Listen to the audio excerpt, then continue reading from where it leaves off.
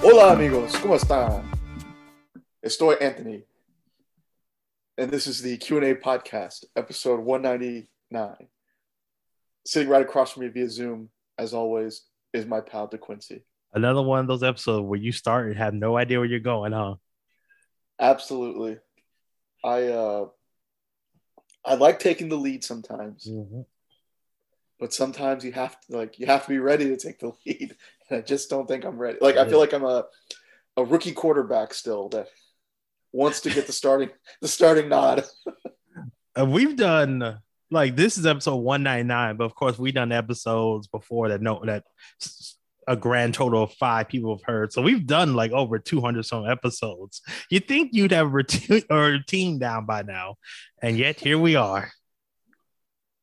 Well, I started in Spanish because the plan today is for us to kind of it's going to be like a vegetable medley of topics for us to talk about, just kind of go all over the place. We're recording on a Sunday afternoon, a lot to talk about, but not a lot in one particular focus that, things that we normally talk about. Mm-hmm.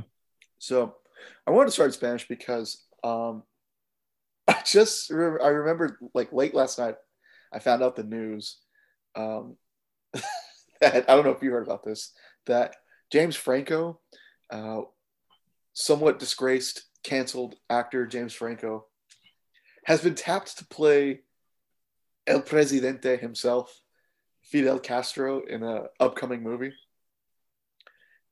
And there's a lot of outrage it seems like I don't know how much of the Hispanic community is genuinely outraged, but there are enough people with enough voices out there that are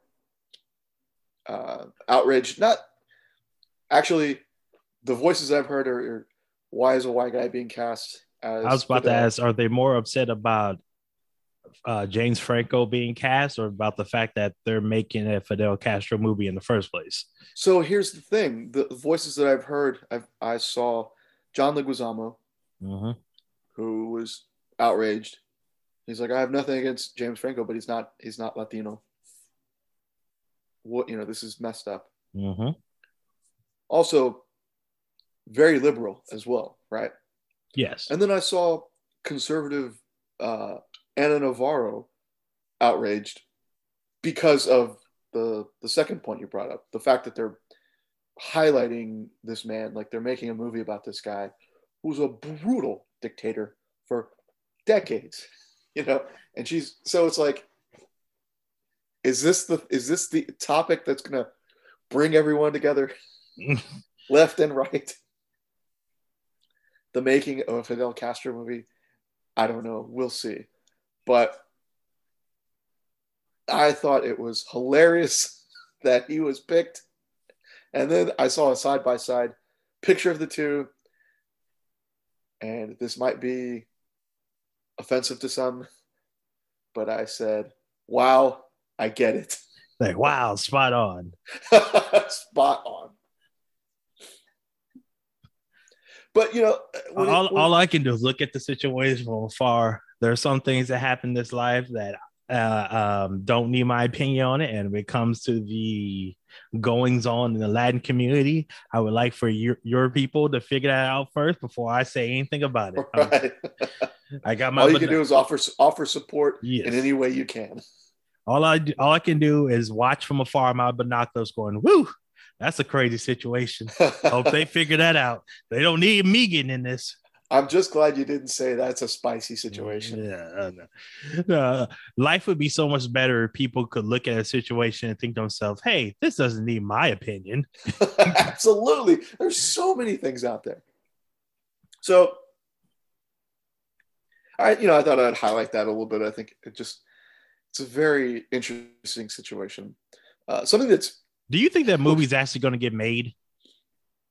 Between the outrage about James Franco being cast and the outrage of it being a movie about Fidel Castro, what are the chances that movie actually comes to theaters? Man,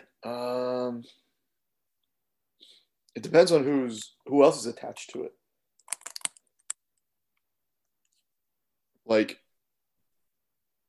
because I saw the notes on the movie and people were talking about, but I don't know anything else. I don't know the movie studio. I don't know who else is in the movie or when it's supposed to start production. I don't know. I had nothing. Well, let's see. It could see the light of day. The screenplay was written by Jose Rivera and Oscar nominated Jose Rivera and Pulitzer Prize winner Nilo Cruz. And I think the director is Miguel Bardem. I don't know who he is. So, like, obviously, there's a lot of other Hispanics attached to this project. I don't know. I mean, you don't cast this guy if they don't have a problem with it. So I don't know. It could very well see the light of day. And he's not going to be like the focal point. It looks like it's about his daughter. It's because the movie is called Alina of Cuba. Oh, well, if he's not the focus point, then there's a pretty high chance it will come out. Yeah. Very interesting story. Or not the Cuban thing, not the Castro part, because I don't really want to know about how ruthless. I don't want to know any more about how ruthless this guy was as a dictator. It's pretty well documented. Yeah. I don't think we need to glamorize it with a James Franco and Mia Maestro, who was, I think, like one of his lovers or something like that. Yeah, we'll see. But the story, the making of this movie itself is the most interesting, in my opinion. Yeah. But we do live in a society where people just want to completely ignore the past. Did you see that story on TikTok about Airbnb like renting out slave quarters for people? No, but yeah, why am I not surprised? Yeah, there's a TikTok guy. He was rating out how on Airbnb you could rent out the slave quarters next to the main house, and he was showing like the descriptions and like, of course, the reviews. Just a bunch of white people going, "Oh, it was fantastic! I had a great time next to the main house in the sharecroppers' house." I'm like, you mean the slave quarters? Right. Oh my God. That's horrific. And that's the kind of thing that'll make white people say, "Oh, you see, slavery wasn't that bad. They have running water, electricity." It's like, no, the fuck they didn't. And that's just the most infuriating part is that whatever those quarters were that they stayed in were without a doubt literally a million times better than what they were originally. Yes. But you got a whole movement of white people doing everything they can to erase slavery or make it seem like it wasn't that bad. Oof, yeah. Wow, I did not hear that story. Holy cow. Oh, you probably didn't hear about other stories. Some company had basically they had a company retreat at a plantation. I didn't hear that one either. And they decided to have a what's it called? Basically like a not a party, was it? But they did like a period piece thing where they wanted people to show up and have the antebellum thing back in, like it was in the 1800s. Right. They have one black employee. Oh no. This dude came to the plantation dressed up as a slave. Oh my god. Like, oh, okay. Context. I need context. Was he The assigned this role? No, he was like, I'm gonna show you assholes, Okay. and showed up and basically ruined their good time. They had a part of the ceremony where they were like showing off their outfits and everything. All these women dressed up as Southern belles. This man came out there Tattered. with came out with jeans with rope overalls, his hair in the afro, and the sun hat with cotton in his hair. Oh my god. He went all out. And then like a week later, he got a call from like the head of HR. And he was like, oh, why is the head of HR calling, not the normal person who does that? Turns out the normal HR rep he talks to, the whole thing was her idea. My god. She got fired. He got a raise and a promotion, that was just, out of the blue, just because he deserved it, not because of what happened, and all's well that ends well. We were looking at your file, Dave from accounting. Yeah, we haven't been paying you enough. You deserve this. Here you go. Oh my god, this is the most bonkers story I've ever heard. Yes. I heard on the Black Guy Who Tips podcast, and when they read that story, I could not stop laughing. I had to play it for Tanisha and everything. I was dying. It's like, first off, why would you think that going to a plantation of all places is good for your company retreat? And secondly, why would you decide you want to dress up as period accurate people? I believe the pictures are on Reddit as well, so you can find them. Yeah, you found it, didn't you? And you find it pretty quickly. Holy cow! And I know he ruined their time. They're probably like, how come he didn't dress up like a Southern gentleman? It's like, because in the 1800s, I would have been a fucking slave woman. Oh my god! He posed out in the field. He posed out, yeah. I think there's one picture he was like carrying the breakfast. He was like, oh, gotta go take this to the white folks. Like he went all out. God. He showed his whole ass, and I could not be prouder. Like, I hope he talked with an accent the entire time. But I don't know, sir. Master, I can't read this book here. Oh, that's a fancy telephone you got there, sir. Oh my god. This is unbelievable. Master say I gotta pick all the cotton before the sun comes down. I hope he went all out with it. And then I don't even know, did he put the company name? Because I would like for him to completely embarrass him. Well, let's see. All right, podcast. We start off with a little bit of the racism. Right. It doesn't look like it. I'm looking at the screenshot of his Reddit post.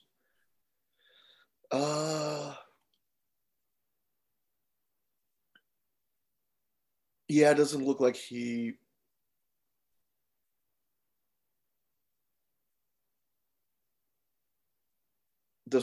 posted the I mean, you can find out pretty quickly just if his name is out there, like attached to his if the name is attached to his profile. Oh my god. There's a picture of one of these ladies in like her nice formal Southern dress. She's posing for it on the steps, and then the next picture, he's in the picture with her at the bottom of the steps. And she looks she goes from a big showing off my dress smile to oh my god, we're fucked. Yeah. I mean, why would you do? Well, I know why people do that. They think that um every era was great, and it's like, oh, that was only great for certain people. You see him in the car, like he's driving Miss Daisy. Yeah. My god, this is astounding.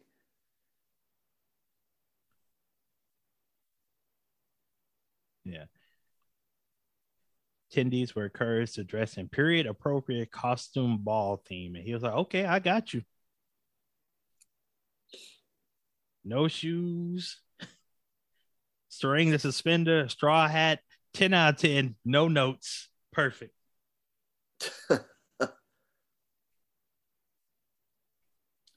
Only thing I wish he had done. Put him on complete blast. Yeah. I want But more companies to do. I mean, whether it's obviously whether it's right or wrong, they would have found a way to get rid of him if he'd done that. So, like, you can take it to the line, but like,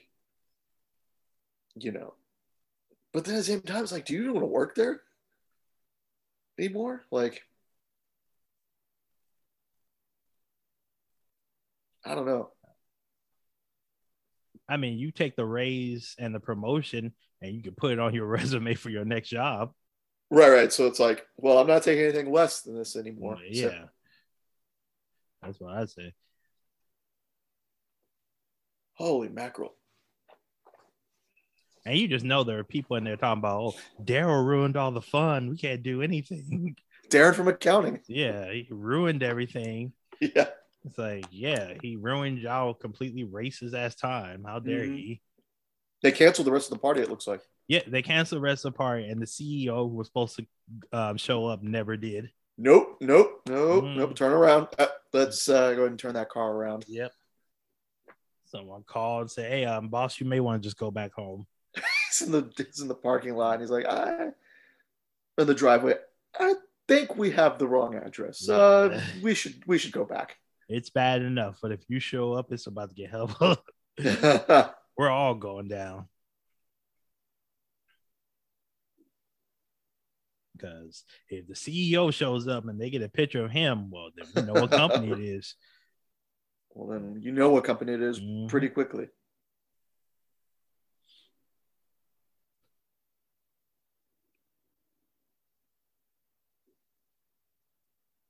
What the hell did they think he was going to? They weren't thinking. It shows they weren't considering. I mean, that's plain and simple. Racism isn't just hating Black and brown people. It's also not even considering them.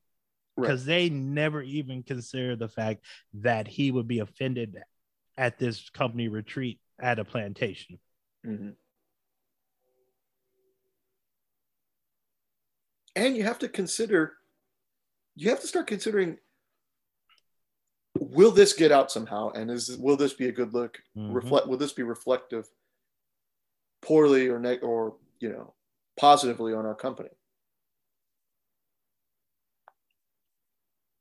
I mean, they're just lucky that, the name didn't get out yet, at least. Boy, I swear, white people want to go back to the past so bad. I'm like, why do y'all want to do that? Yeah. Explain to me why you think this was a good idea. Yeah. Man, oh man. Well, anyway, let's move on to our whatever topic. Like you said, we got a smorgasbord of things to talk about. I started with the movies just because that was a big thing that we're going to talk about. And then I just added on to the racism. Continue. Right, but to be more lighthearted, I guess, and lighthearted with faux there are actually more important things in the world, but still, I'm going to, show outrage, lighthearted outrage behind the other casting announcement that was made over the past week.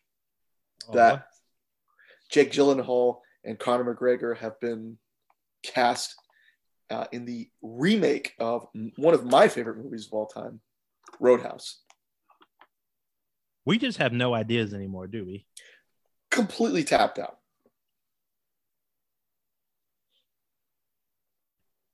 I haven't seen Roadhouse. I don't know. If you haven't, you should. It is one of the greatest, cheesiest movies of all time from the 80s. And like, it's the, I tell this to everybody.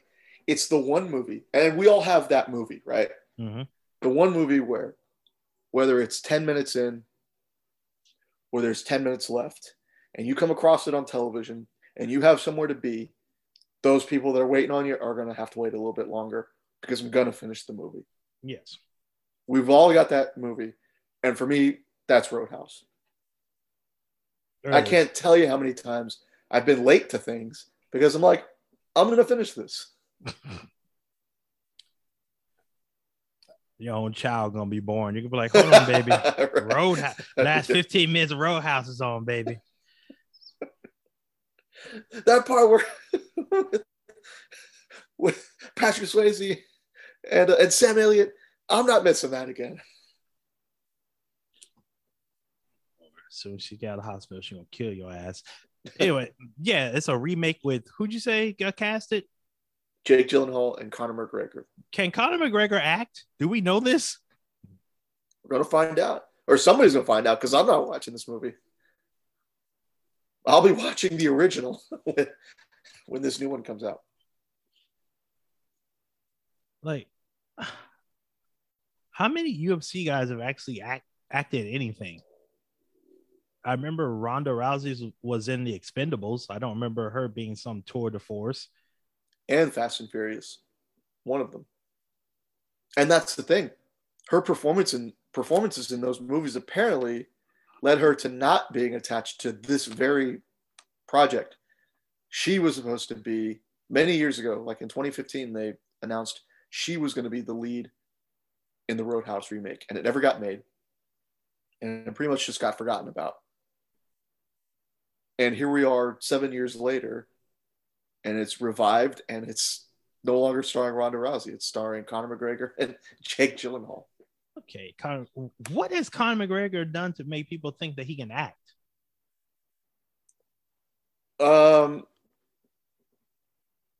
Pretend he likes fighting anymore. I mean, would you say promos? Okay, promos. Promos, I mean, yeah. We've seen many a wrestler do promos who can't act to save their life. Like, right. But sidetrack, one of the most interesting things that pro wrestlers talk about when they do book movies is how weird it is that they get to do multiple takes because they're so used to it. You got to do it live. You got one shot at it. Hey, we're live, pal. Yeah, you get one shot and that's all you get. So, and all of a sudden, wait, you mean I get to do this again? That's so weird. You mean it's okay if I mess up? Right. I'm not gonna have some 77-year-old man throw shit at me. Right. Yeah, but this movie, like, I'm not gonna watch it. I'll be honest with you. I of course will not watch the original set. Like, it just goes back to what I said before. We just don't have any original ideas. Yeah, I feel like we got to remake this for. I understand remaking things for a new generation, but is it gonna be good? It's gonna be terrible. Like, you're gonna remake this movie and you're one of your main characters, you're not even sure he can act. Like, I feel like that is a big thing that you need to figure out before you start filming. And look, in the original, Terry Funk was like not a main attraction in the movie or one of the main characters in the movie, but his presence was enough Like his presence was felt enough in that movie where it's like, whoa, if you're a wrestling fan of the 80s, you're like, whoa, that's Terry Funk. And like, he didn't have a lot of lines in the movie. He wasn't even second on the, on the call sheet. But, it's a big deal to have a legit, tough guy cast in your movie for this. Well, that's a problem because no one sees Conor McGregor as a tough guy anymore. He's lost Right. too much. It's like when Ronda Rousey got her ass knocked out a couple of times. It's like once you lose that star, that sheen, it's gone. Yeah. And there's no going back. So it's like, but to have this guy that's never acted before, you know, the only reason why you do this is because he brings a lot of attention. He draws a lot of attention. He's going to bring a lot of eyeballs to the project. But is it really worth your own reputation if you make a terrible movie? Yeah. And what role? If you're a writer or director, what role is he going to be playing in the movie? I mean, who knows at this point? Like one of these guys is going to be taking Patrick Swayze's role. Which one is that? Jake Gyllenhaal, definitely. And it's a reimagining, so it's like Jake Gyllenhaal plays a retired UFC fighter. Like that's such a slap in the face to other mixed martial arts organizations, up and coming promotions. Like where the stars in the UFC start. They all start. It's like, like being on the indies, like in pro wrestling. You're completely neglecting the fact that those exist.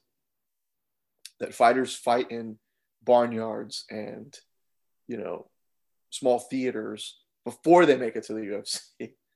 So instead of calling him a retired MMA fighter, they call him a retired UFC fighter.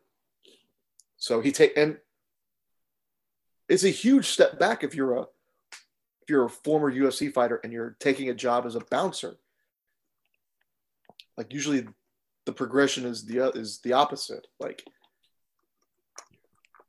so, like he gets hired to clean up a rough bar in a rough part of town. Like that was the original idea as well. I'm not gonna see it. I don't even need to talk about this anymore. The one saving grace is that if there's any saving grace to this, like anything that's going to help this movie, and the reason why I brought up the Castro thing as well is if there's anything that's going to save those two projects, it's going to be the two stars. It's going to be the guys that are surrounded in all this controversy. It's going to be James Franco and it's going to be Jake Gyllenhaal, because both of those guys are out of their minds when it comes to acting. Jake Gyllenhaal is, he's damn near a method actor. He's not on the level of Daniel Day-Lewis, of course. Nobody is, because nobody else demands being called President Lincoln when the director says cut. Apparently, I don't know, but thank God. But Jake Gyllenhaal, like he's an intense actor. Like he dives deep into these roles, so he could make it interesting. I don't know.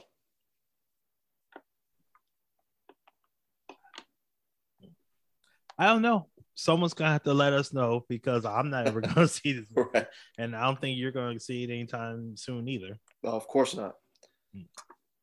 And so, I bring up these two projects because it's very interesting to see how two projects are being made, while at the same time we're seeing projects getting completely washed away.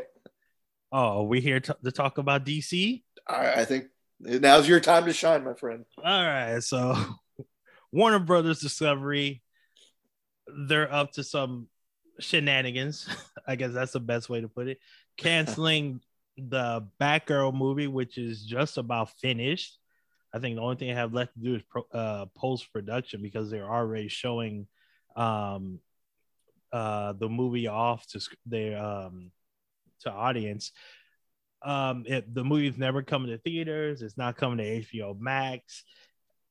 And then to add insult to injury, they're doing all this crazy stuff with HBO Max and the Discovery Plus apps.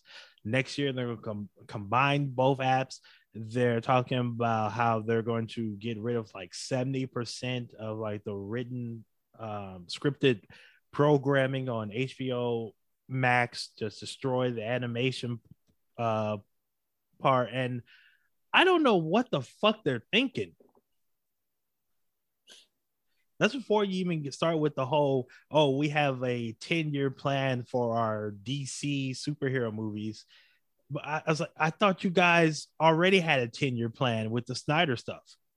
Right. Like, I'm glad you realized that stuff wasn't that good and you decided to switch. But it's like, this will be the third time that they've decided to change directions when it comes to their DC movies. The first time was after the Green Lantern movie that bombed, and then after everything went down with Snyder, and now this. Mm-hmm.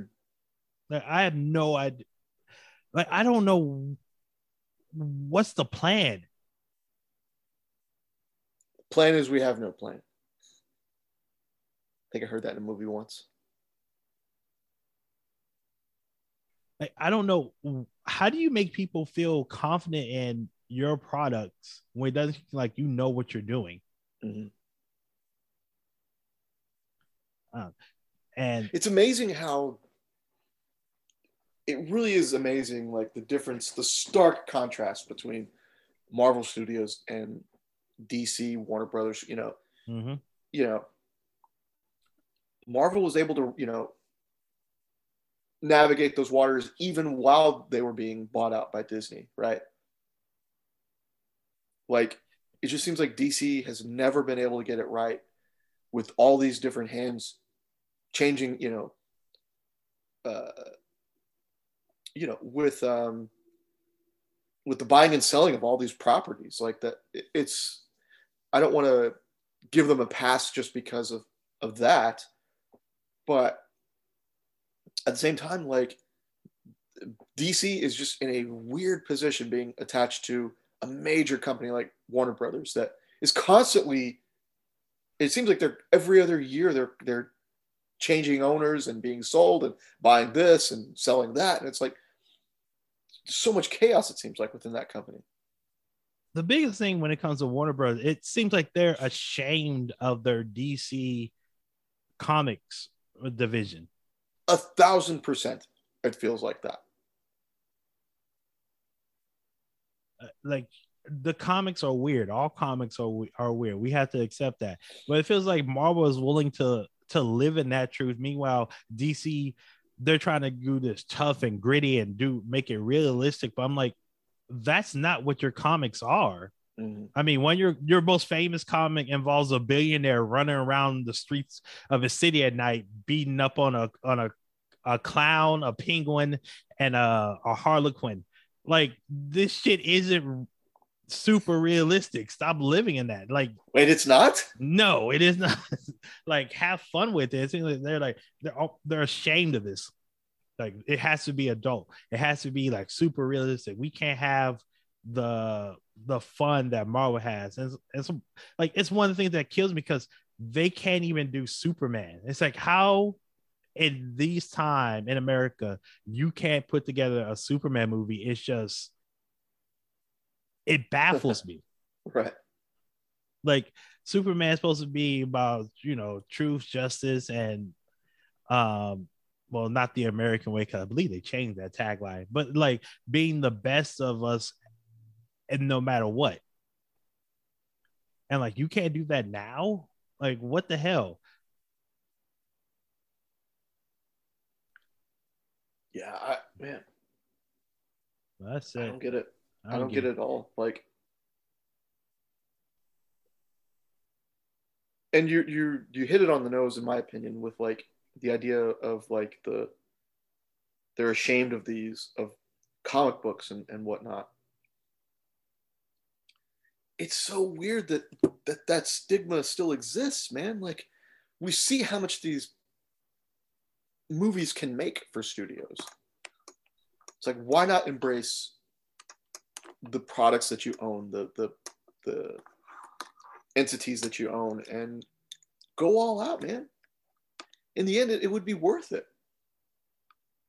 Yeah, because you're superhero. If one of your movies can make $1 billion, as we've seen not even $1 billion.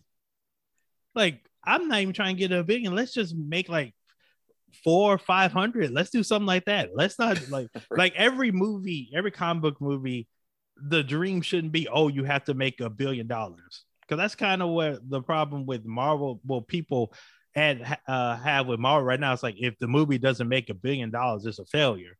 And it's like, okay, how many movies make $1 billion, period? Right. And that's the thing. Marvel has had multiple movies make $1 billion. Yeah. I was saying, so if you could even get one of your movies to do that, like that's a huge win. Look, let's not They're even not worry even willing about to money. take the chance on that. Let's not even worry about money. Let's just make a good quality movie. Can we do that? Oh, come on, man. Are you crazy? The best movie that they've had in the DCEU, I want you to take a guess. What do you think the best movie is? DCEU. Yeah. Basically from Man of Steel on. It's gotta be Shazam. Thank you. You know it. You know who didn't know it? Warner Brothers, because they didn't even market that movie correctly. They didn't. Like, that movie should have been marketed as a family movie where, you know, the kids finally get, you know, it's something kids always, they want to grow up and they want to be an adult and everything. So it's like the movie should have been marketed as a coming of age movie, family movie. Mm-hmm. And it wasn't. It was barely marketed at all. It was loved by critics, loved by people who got to see it. But if you didn't know, like, you didn't go see it. And a lot of, let's be honest, a lot of DC fans aren't really DC fans. They're Snyder fans. So it's like, oh, this isn't dark and gritty. That's not what we want. So it didn't get the respect it deserved. Mm-hmm. But it's the best DCEU movie. No offense to Wonder Woman. If you watch that movie now, that movie kind of falls apart in the third act, being honest. And now the magic is gone, in a sense. Like, they're doing a sequel, which, you know, is the game. That's nothing new. That's in the history of cinema. If a movie is good and popular and does well enough, we're gonna make a sequel. But the problem with that is, it did if the first movie would have got the ads behind it and more people would have seen it, it would have got a sequel a year or two ago. Mm-hmm. And it's a movie where it needs to it's a movie that needs to put a sequel together fast because it has kids involved. Right, so it's like a Stranger Things. Them kids are going to have their own 401ks and mortgages if 5 o'clock shadows. Yeah, if you don't hurry up and get into it. And it's the same thing with Shazam. Like, I'm glad it's getting a movie. I hope it does well enough to get a third one, but it's just a failure of DC Warner Bros. Not believing in their product. Mm-hmm. And I look at it as a business as well, man. I'm looking at you have brought out all the great points, but also, you know, financially, it's like, if you don't who was in that first movie, right? It was Zachary Levi, mm-hmm. and a few other folks that, like, I don't know a lot. I don't know enough actors and actresses in Hollywood these days. But had you marketed correctly, like you've been saying, as good as that movie was, you probably could have doubled what you made and did it without, like, a really big name. And mm-hmm. now for the sequel, again, the kind of the magic is gone because, like, you're going to rely heavily on big names. And that's what they're doing in the second one. I mean, look who's attached to the sequel. I love that because the director came out and said, we got more money and we spent it all. Exactly. Like, they were not kidding. Like, I think it's going to do great. I think the trailer that they put out at San Diego Comic-Con looks great. Mm-hmm. I'm just wondering again, is it going to get the marketing that it needs? Well, it has to now with Lucy Liu and Helen Mirren. Mm-hmm. Yeah, I mean, big name actresses that are attached to this movie. Like, it's gonna have to. But imagine had that first one gotten the treatment it should have received, the promotion it should have received, and it did well. To do big numbers with a relatively, no offense to Zachary Levi, because I know his body of work is mostly television and he's been around for a while. But if you can, anytime you can make a movie with a cast of relative unknowns and make a lot of money and make a good movie at that, that's a huge testament to everybody involved and should give studios confidence like, okay, the people that are doing this kind of know what they're doing and they can, it's like with Jordan Peele and his horror movies. Like, they took a chance on this guy, comedic actor, really. Like, he was known for his comedy before that. And he's putting out 3 incredible horror movies that grip people and people want to see and go, are invested in. Yeah, and that'll never happen if they hadn't given the opportunity. If they just said, "Oh, he's just a comic actor or director. He doesn't know horror." I mean, you would have missed out on some amazing movies. Yeah.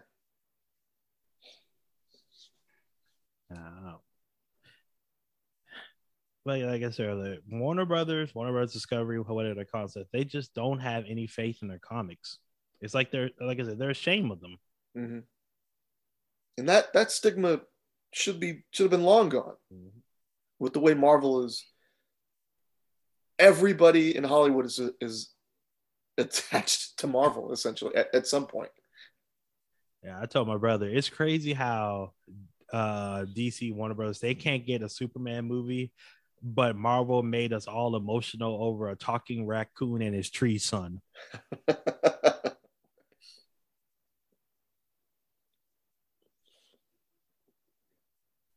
Yeah.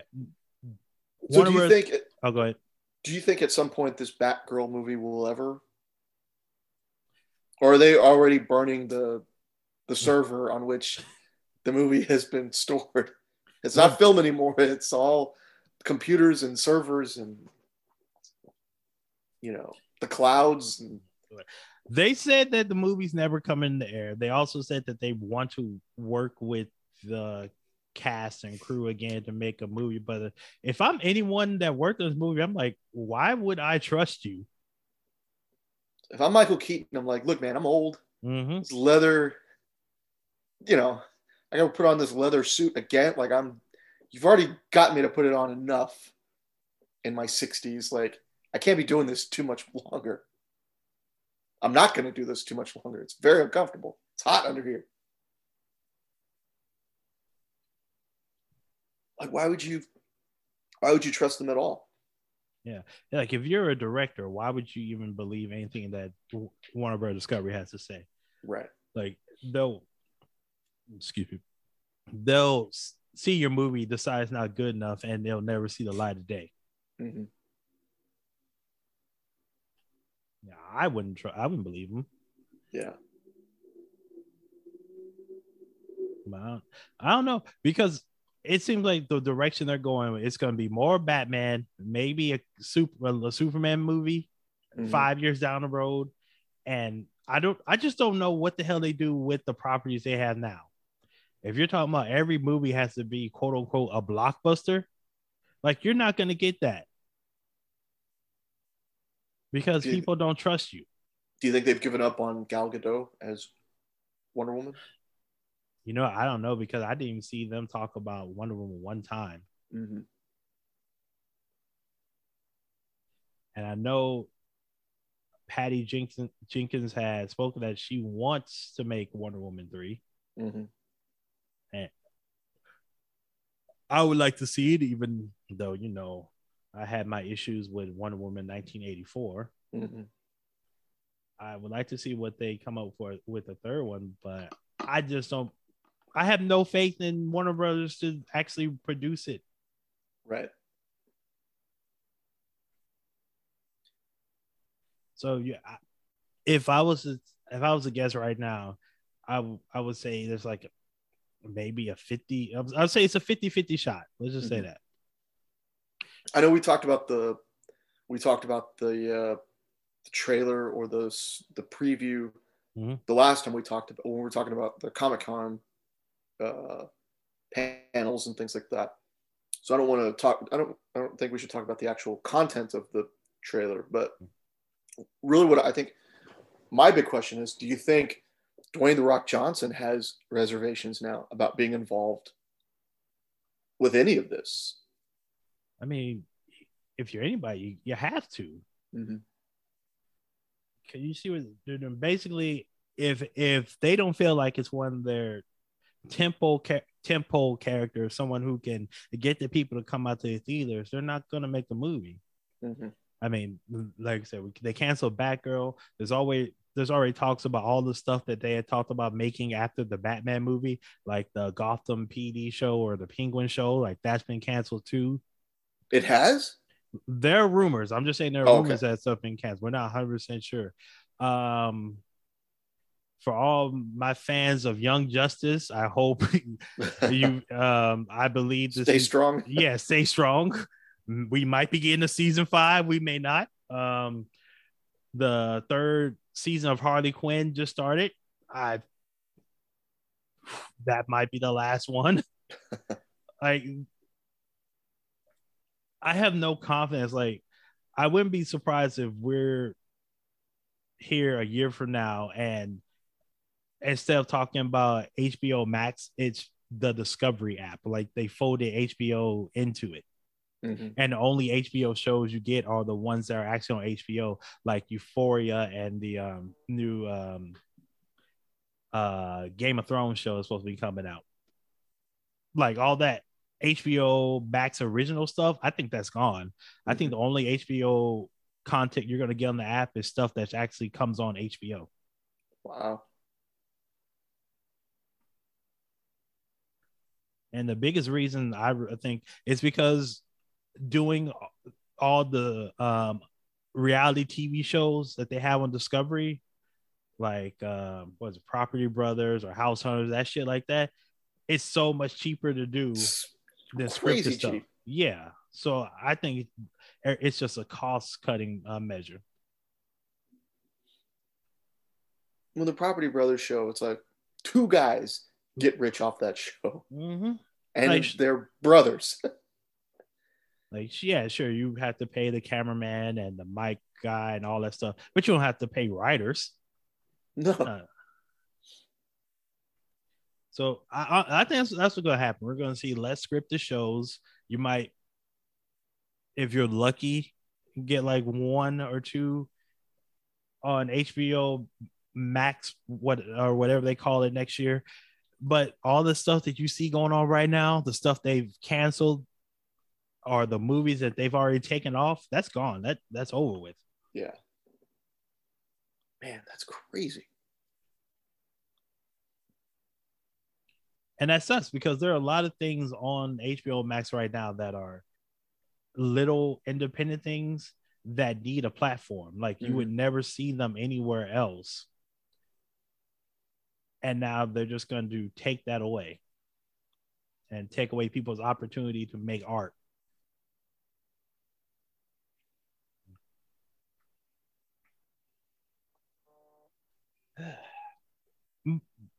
That's just what I see right now. I just see a bunch of white guys at the head of HBO Discovery that care more about profits than actually making good shows and good movies. Sounds like it.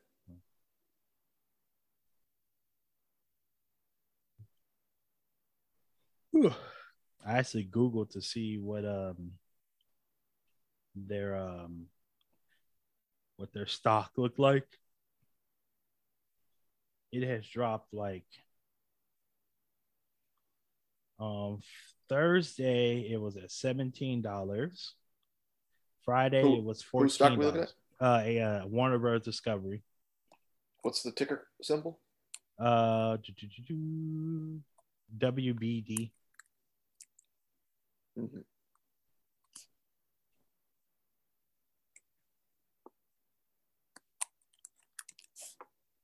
Wow. Okay.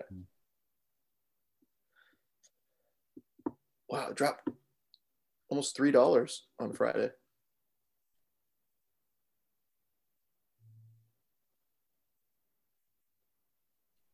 Yeah, I'm gonna look now. I'm curious about that the Penguin show. I'm actually gonna look it up. If your Max.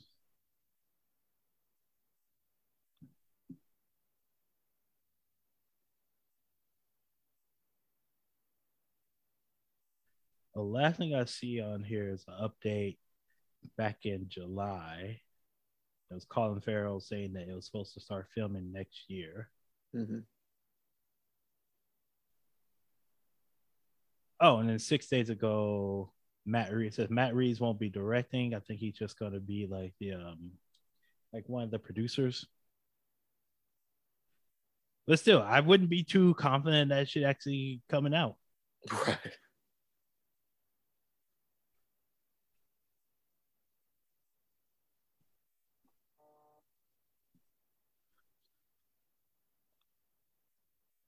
Yeah. I love the stories. HBO's impending demise. Like, will your favorite TV show movie survive? Yeah, I have no idea.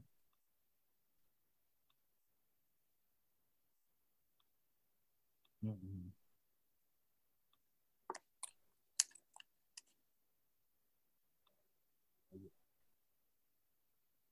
And my question is, if like say Peacemaker, for example, if that show doesn't get a season two, they cancel it. Like, will that show like season one? Will that survive the move over to the HBO Max Discovery app merger? Mm. Or would it be something like, oh, you've got to go out and get it on DVD because, or else you'll never see it again?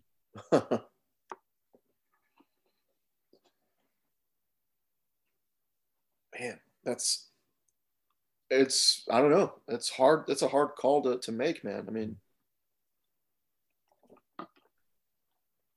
I was gonna jokingly say they could even put on YouTube and then just completely, you know, water it down for content. But that's still a cost you have to,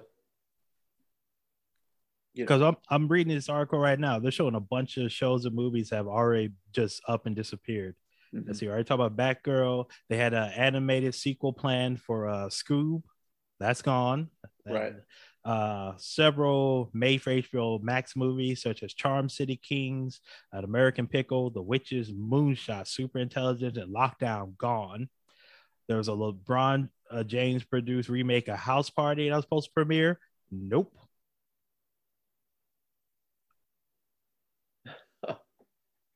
And then some, and that was all the movies. All these other shows, the party shows Vinyl that was that was produced by Mick Jagger and Martin Scorsese. Oh, that was years ago. Yeah, and that's gone. Here and Now gone. K Street by Steven Soderbergh and George Clooney gone. Like, and then they have shows on here like, oh well, there's some endangered ones too. Like, I don't think this sucks because I don't think Harley Quinn's coming back. Doom Patrol. Like, there's a lot of TV shows on here that are part of the DC Comics world that just not going to exist. Mm-hmm. Like, this is going to be their season finale. It's like, I'm really worried about Young Justice. I know they wrapped up season 4. We're talking about comeback for season 5, and of course they left it on a cliffhanger. I don't know if they're getting a season 5.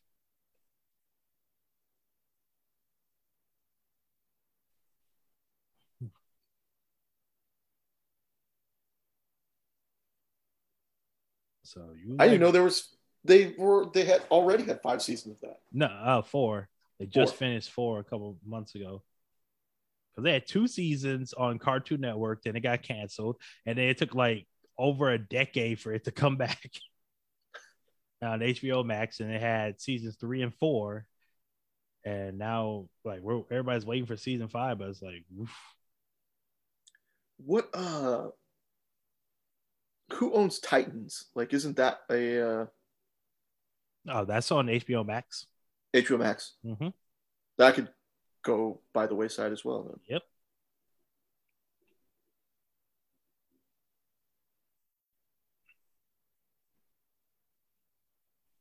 Okay, it's gonna be a bunch of shows to show up as It's just gonna be a bunch of reality TV shows. Watch. Yeah. And then they'll turn around and wonder why people don't watch their app anymore.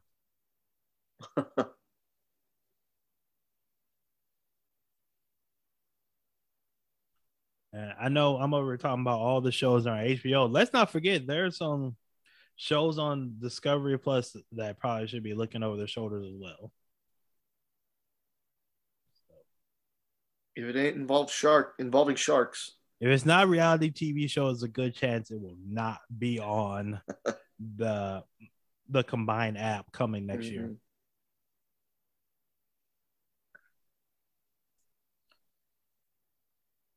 It sucks because I have HBO Max. I watch shows like Harley Quinn, like Young Justice, and the movies that come on there. And I feel like that's another app that's gonna go to the wayside soon, just like Netflix did for me.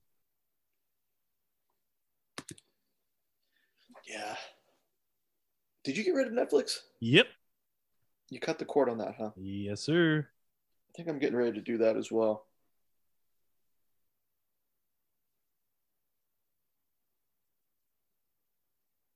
I think I'm waiting for my parents to watch Stranger Things on my account so I can just close it out. You got to text and be like, hey, y'all got 2 weeks to watch this before it goes away. Well, to their credit, they are avid Astros fans, so they don't miss a game. So a lot of their time, all of their time, their TV watching time is dedicated to the Stros at present time. But tell y'all got 2 weeks, and then y'all gonna have to illegally stream this. Right. Yeah, so I got to give him a nudge, I think. Gotta walk up to him like Karrion Kross and go, TikTok, old man. Ah, I like the segue. We could have gone either direction there. I did not plan that, but hey. So what'd you think? I was surprised. If you don't know, we're talking about Karrion Kross and Scarlett made their return to WWE programming this past Friday. I thought it was crazy because I just seen the rumors like that Friday morning that Triple H was thinking about bringing them back, and here they are. I don't know. I guess I'll just have to see what goes on with Karrion Kross because he was booked so badly when Vince was in charge. I'm interested in seeing what happens with him with Triple H and as head of creative because Triple H made him like basically the super boss in NXT. Right. So we'll see. I'm glad to see he has Scarlett with him. That makes all the difference. He has his original promo intro music. Yeah, I mean, he's got his girl with him too. I mean, so far, like I'm marginally interested. I just can't get out of my head the way that all those 5'7" wrestlers barred his ass up while he was champion NXT. Like that promo Adam Cole had on him. Basically, it's like they're giving you everything to be cool. They gave you the music, the intro light, the smoke, the girl. When they want Adam Cole to feel important, they just ring the freaking bell. They're like, you just let that 5'7" midget just talk shit to you. And you just stood there and take it. How can I respect you? And then I think one people overlook when Johnny Gargano was like, you're not good enough to lace up my wife's boots. Like, I mean, it's gonna take a while to get that taste out of my mouth. You let these midgets just talk shit to you while you stood there and said nothing.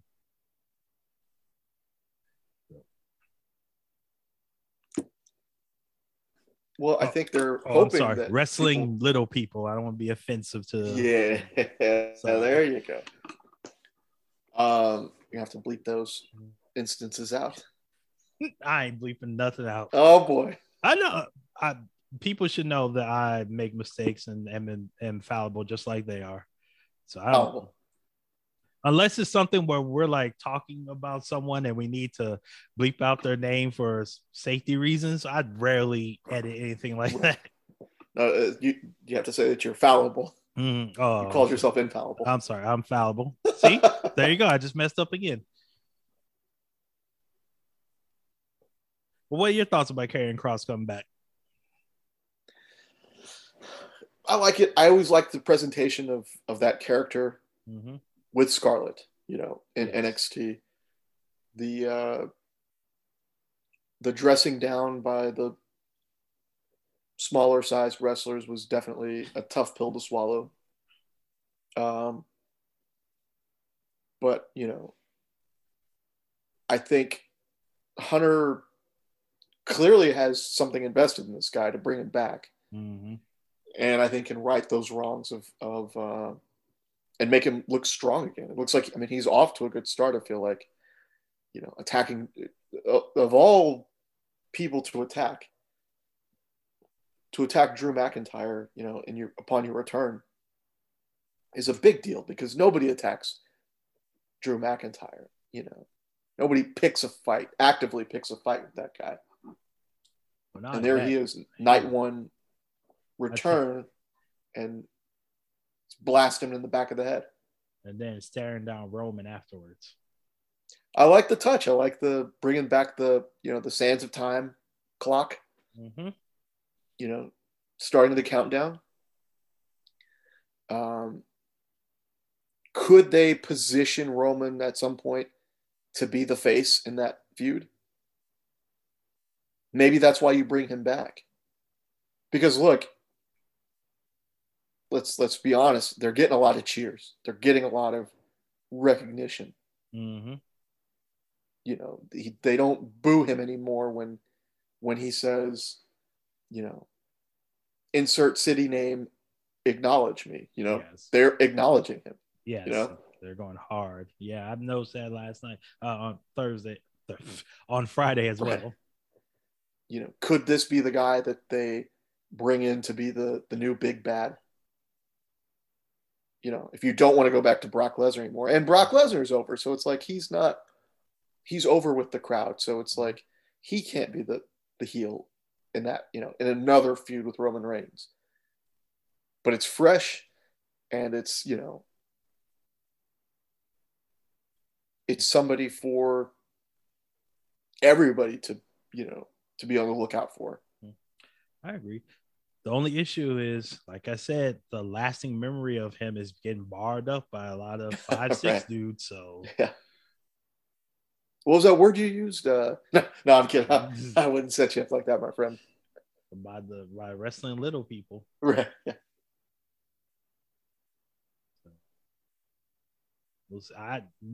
We shall see. But he has everything set up for him right now to pose a threat. Absolutely.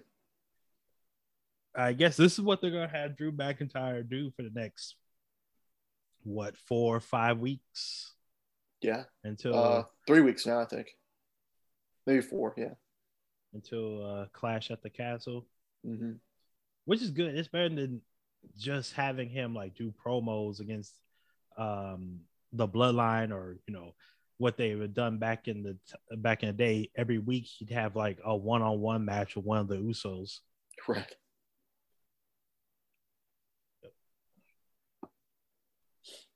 So there's another championship I want to talk about. Mm-hmm. Well, actually two, both of the women's. What do you think about Liv Morgan right now? Well, she's still over. She's still over with the crowd. Mm-hmm. So I think you gotta ride that until the wheels fall off. I mean, she's a fresh champion, still. Do you think she leaves Crooks and Castles with her belt? Who is she facing? Is it Shayna? Yeah, Shayna Baszler. Um, that's a good question because you could definitely play the angle that Shayna's way more ruthless than Ronda. Mm-hmm. Way more ruthless and equally as dangerous as Ronda. Oh, and another question: are you as pissed off as other people seem to be about the fact that Liv tapped out at SummerSlam? Uh, People make that such a huge deal, and they did it at the SmackDown where they were chanting "You tapped out to Liv," mm-hmm. and for me, I'm like, yeah, that was like one of the perfect ways to have Liv win, but also show that she isn't really ready for this. Yeah, my issue with that is it doesn't even have to do with Ronda and Liv. I mean, it goes back to what we talked about the last time. Like we focused on wrestling was the issue with the refs. Like the ref didn't catch it. Booking the refs to be incompetent. That's really my whole issue with that thing. You can't anticipate that the crowd's gonna turn on you like that. And if it's a permanent thing that they're gonna not let her forget about it, then maybe she's not as over as we thought. Maybe it does open the door for Shayna to take over. Because it was crazy. They chanted that "You tapped out" chant, but like later on, they were back to cheering Liv. Mm-hmm. It's a very confusing crowd. Like I Yeah. don't know about you, but I felt like I kept hearing a buzzing noise um the entire night. So here's the thing: I was all excited about watching the replay, watching everything that happened. Mm-hmm. Wasn't able to watch it live. Went to my DVR. It recorded SmackDown from Wednesday night, the replay of the go home show for SummerSlam. So it didn't record. I know you started watching DVR confused as hell. This morning I was like, okay, I'm going to catch up. I know that Karrion Kross is back, and I think I'd heard about the "You tapped out" chance, mm-hmm. but I hadn't seen it yet. And I was like, okay, cool. I've finally got time to watch it. And next thing you know, it starts off. We start tonight with a Donnybrook brawl between Sheamus and Drew McIntyre, and the winner faces Roman at a Clash at the Castle. And I was like, wait, didn't that happen last week? Did I go back in time?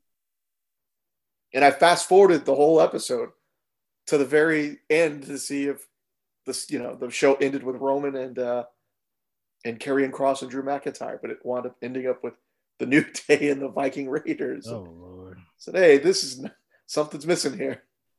When technology does you wrong. Yep. So I don't know of that buzzing you're speaking of. No, I just feel like that was the way that it was always gonna like the finish at SummerSlam between Liv and Ronda. I always felt like that's how it was always gonna play out. Mm-hmm. Like, Liv was gonna win, but it would be like a hokey win, and that's exactly what happened. Mm-hmm. So I don't understand why people are so pissed off about it. But I've learned in wrestling that my opinion, um, like no matter what, there's always going to be someone on the opposite end. Mm-hmm. So the other championship I want to talk about, we are finally getting that damn women's tag team tournament. Yes. It only took 3 months. Right. Sasha and Naomi walked out May, correct? Man, it feels like longer than that, but I think you're right. Yeah, so we're finally getting the tag team championship tournament. I want to see what the teams are, of course.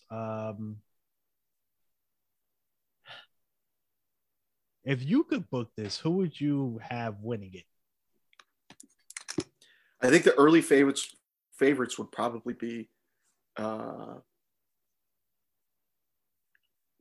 Alexa Bliss and Asuka forming a team. Oh, that's the team you would like to see? Mm-hmm.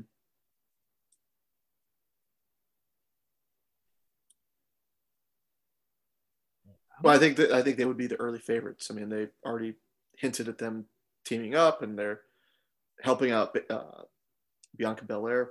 Mm-hmm.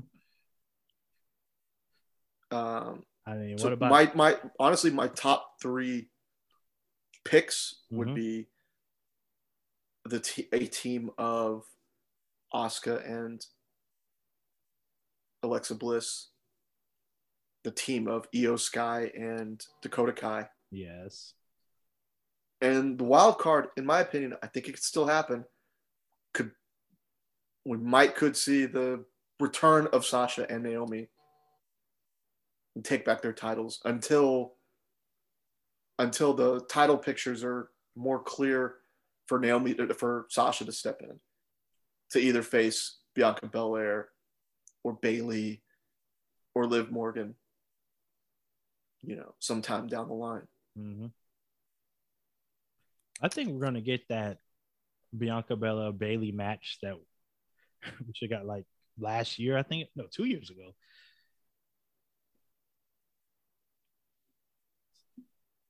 Trying to think, time is a circle; it never ends. But yeah, it was Sasha Bianca Belair. No, it was Bayley and Sasha and Bianca Belair. Bayley got injured. That's why we didn't see that match before. Mm-hmm. So I think that's probably going to be at Clash at the Castle. And like I said, I wouldn't mind seeing Io Sky and Dakota Kai winning the tag team championships. Right. And then like they went over there across the pond, they come back and their first challengers are Sasha and Noemi. Sasha and Noemi. Nope. It's back. I said it right like 3 times, and here we go. Noemi. Nope. Okay. Look at your chat. No, I'm not looking at the chat. I'm not even saying it. I'm moving on. Anyway, that's my hope. Naomi. There you go. Yeah, I mean, I wouldn't be opposed to them being the challengers as their return. That would be awesome too. Let's get your title back. You know what? Mm-hmm. I think maybe to really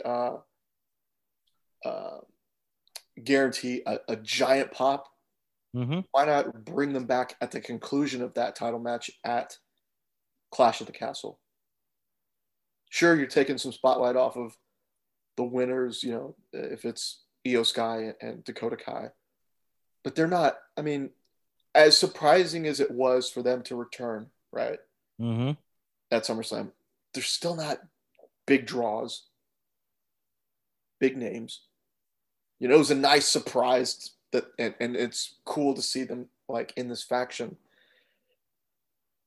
But if you were to bring back Sasha and Naomi at that soccer stadium or wherever they're at in the UK, first time they've been back in the UK for a pay-per-view or whatever they're calling it, premium live event in 30 years, that would garner a giant pop. Mm-hmm. And that would give those UK fans something to remember. Yeah, I agree with you. I'm picking up what you're putting down, good stuff.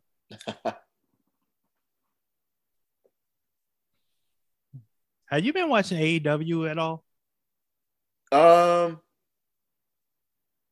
Not really. A little bit here and there. I didn't know. I was gonna ask your thoughts on the Jonathan Gresham situation because I know he's married to Jordan Grace. Yeah. I know you follow her on social media. Damn, stop blowing up my spot, cuz. Why? We all do. Why you gotta point me out? You do as well, sir. Because said we follow her, but no, man. Well, where do you think I found it? Where do you think I found her? Gonna have Dr. Umar asking me questions I don't want to answer. God damn. So explain to the people the whole situation, if you would. So Jonathan Gresham was the Ring of Honor champion. This is now a month ago, it feels like. Ring of Honor had been in limbo because they went out of business. Basically, let's just call it as they went out of business last year. Mm-hmm.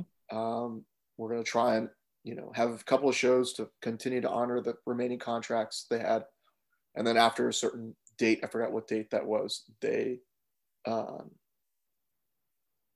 was it. And so Tony Khan, of course, saved the day, jumped in, bought Ring of Honor. He pulled a Vince McMahon, bought Ring of Honor, and is now integrating, that company with his company, and while keeping them separate, and booked Claudio Castagnoli in his first big match to challenge the Jonathan Gresham for the ROH title. And Gresham, to his credit, did the job. Did good business. Put Claudio over. And Claudio Castagnoli is now, for the past few weeks, is now your new Ring of Honor champion. But the reports are that Gresham was not happy about it. Said as much to Tony Khan. Cursed him out, but with some reports, I don't know how accurate it was. And frankly, asked for his release out of his contract and that he was done with wrestling for a while. So, it was a big story for at least a week, but it seems to maybe cooler heads have prevailed.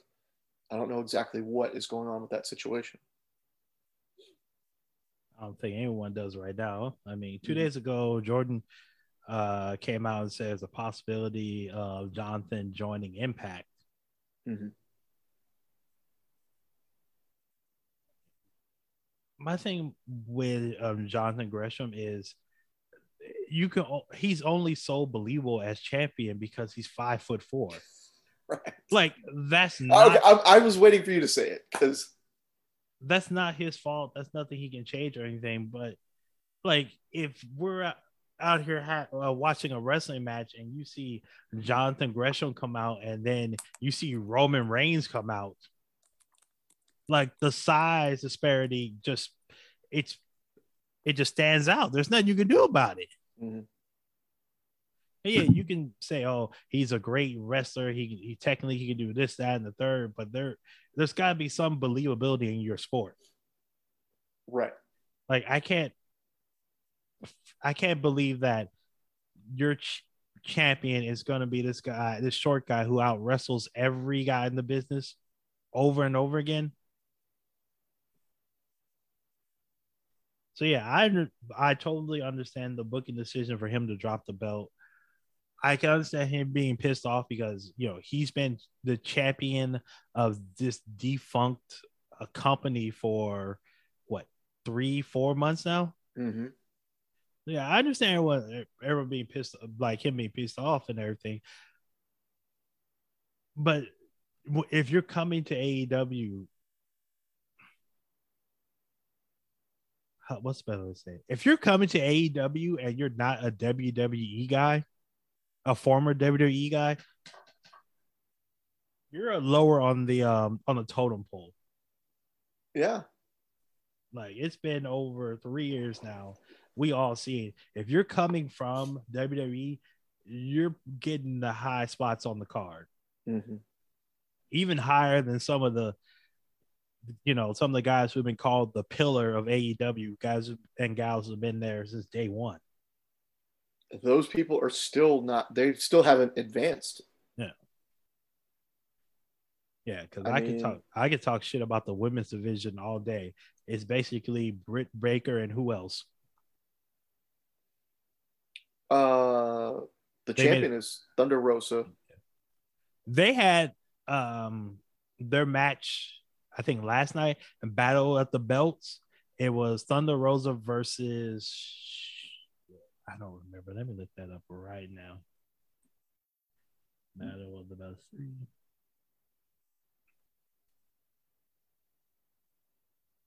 Wikipedia. Jamie Hayter. Mm-hmm. So Thunder Rosa versus Jamie Hayter.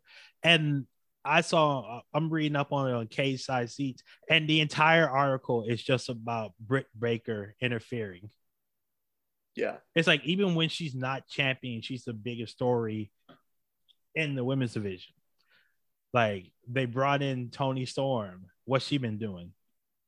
They brought in Athena, formerly known as Ember Moon. Where's she been? Mm-hmm. Like, they have talent in the women's division. They just don't give a shit because Tony Khan doesn't give a shit. Yeah, I mean, and they're hanging on to Jade Cargill. Mm-hmm. You know, she's been featured a little more, but how much longer until she falls by the wayside? They got these people on Dark and Evolution, all that, and they just don't show up when they. But I forgot what was the main point again. The Jonathan Gresham issue. All right, so yeah. Like I said, if you're not a former WWE guy, when it comes to the men's division, you're just kind of there. You're there right. for someone else. And all of a sudden, WWE isn't looking so bad going back to. Oh yeah, that's the biggest problem that AEW is going to have right now. If Triple H comes in and changes the booking and makes it more everything, like if it's hitting on all cylinders again, like it did back in the day, you're going to have a lot of AEW guys taking a closer look at switching over. Yeah, I mean, there were a lot of AEW fans throwing celebration when Vince decided to step down. Shit may not be as sweet when you see what Triple H does with the product. Because all of a sudden the company just got younger. Mm-hmm. I'm looking at an article on Wrestling Inc. right now. And all those people who didn't get a chance before are getting their chances now. Mm-hmm. Karrion Kross, Ciampa, Dakota Kai, Io Sky. Mm-hmm. Ali, he was one of the 6 competitors in the United States Elimination tournament. Yeah, and Ricochet also got a win against Happy Corbin on Friday Night SmackDown. Mm-hmm. So there are going to be a lot of people that were misused before that are going to get the opportunity. And there are going to be people over there at AEW that are like, hey, I'm not getting any burn here. It looks like they know what to do with people over there. So why don't I give it a shot? Yeah, I'll change my name to go over there and, hopefully have something done well for me.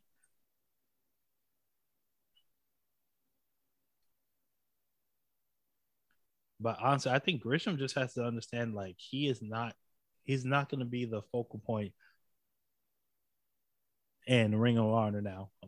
I'm sorry to say, like, congratulations. Thank you for being there for the company during the darkest times, but you're just not that guy, man. I'm sorry. If you were 6-7 inches taller, we could talk. Yeah.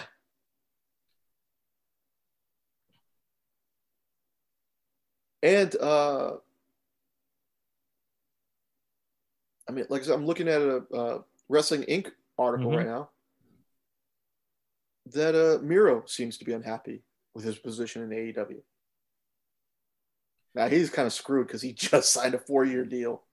We talked about this before. I asked you before, what wrestler has moved from WWE to AEW and actually gone up in stature? It's basically the Revival and Moxley. And I even pushed back on Moxley because he's been world champion before. Mm. Oh, okay. Like a non-world champion in WWE? Like you go from job, like the levels from jobber to established wrestler, from established wrestler up to mid card up to top of promotion to superstar. Like out of those ranks, who has moved up? Like Jonathan Moxley, I feel like he was already a superstar before he came over to AEW. And the Revival, I felt like they were top tier, and now they become superstars in AEW. Mm-hmm. Yeah, I mean, I feel like everyone in AEW has the same playbook. They leave WWE, they complain on Jericho's podcast about how they were treated wrong, and then they're treated the exact same way over in AEW. Well, there's only 4. It's the Revival, it's Claudio, because he's now champion. He is being champion of Ring of Honor. What's that worth in WWE terms? What's that, like the Intercontinental Championship? Kind of at this point, I guess. And then there's also Luchasaurus. He was in WWE. He was in NXT, and he was not. I mean, he was barely utilized. I mean, he was one of these guys that got cut pretty early, and then he signed on with AEW and created this new gimmick. All right, I'll let you have that one. But that's it. That's not a lot. I mean, that's only 3 guys if you're not counting Claudio. Like, that means there is really no incentive to jump ship either way, or to jump ship from WWE. I mean, you can jump ship. You're free to. It's just the grass is not always greener. Right. I think that's the lesson people are learning with AEW. It really seems like Bray Wyatt has made the best decision in not jumping anywhere, like just staying out of it. Just like, I got money. I have some money I can sit on. I don't need to work right now. Let's see how this all plays out. And it looks like, could be the best thing for him. He could very well go back to WWE. Yeah, because all the rumors from the dirt sheet said that his problem wasn't with the WWE, it's mostly a problem with Vince. Yeah. So he might come out ahead out of everything. But like I said, we're just talking about all these guys say, "Oh, AEW will treat me better. WWE doesn't know how to book me, blah blah blah." And then where are they? YouTube. Sean Spears, where are you right now? Well, to AEW's defense, they tried, and it's just clear the guy could not get over. Exactly. They called that man the chairman. Exactly. And that was by accident. That dude, he's not that. He ain't got it, and that's okay. That's okay. Everyone can't be a fucking superstar. The sad thing is his Ty Dillinger 10 count character was more over. Mm-hmm. I think everybody has this dream. Like I understand everyone has this dream. Like, I'm going to be a champion. I'm going to main event WrestleMania and stuff like that. But it's like Matt Cardona. Yeah. Like everyone can't reach the pinnacle. Everyone can't be special because everyone's special. No one's special. There's no mid card if that's the case. Yeah. There's got to be a mid card. There's got to be curtain jerker. Yeah. And I'm sorry, it has to be you, but that's just how it's going. Yeah. But I think what's going to happen with Gresham, if he gets his release, he'll take some time out and end up on the Impact. I don't see any. I don't think he's going to be WWE. No. I don't see him making any impact anywhere. Bravo. Hey. That pun, bravo. I'm sorry. It just like WWE is better with short wrestlers now than they ever been before, but still, they have a limit. Mm-hmm. And 5'4" is beneath that limit. I'm sorry. Yeah, Ray isn't even 5'4". Mm-hmm. Ray's taller than that.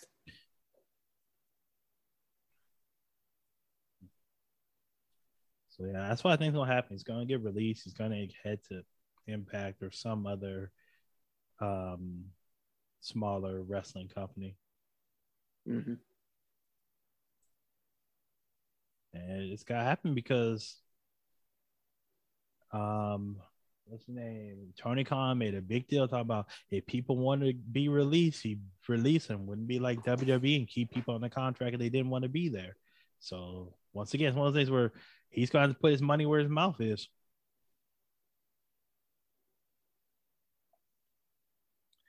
Would Miro be the guy you'd want to see come back from AEW, like that are currently on the AEW roster?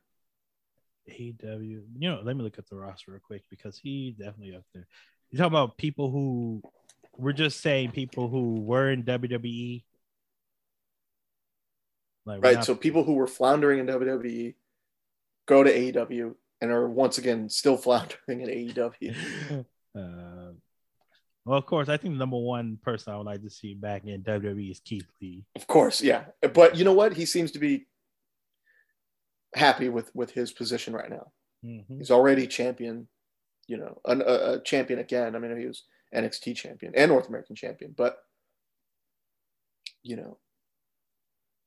it's not AEW is not developmental. It's still the big show for them. I think okay. So Keith Lee's number one, Mm-hmm. Miro two, and then three would have to be Moxley. Mm-hmm.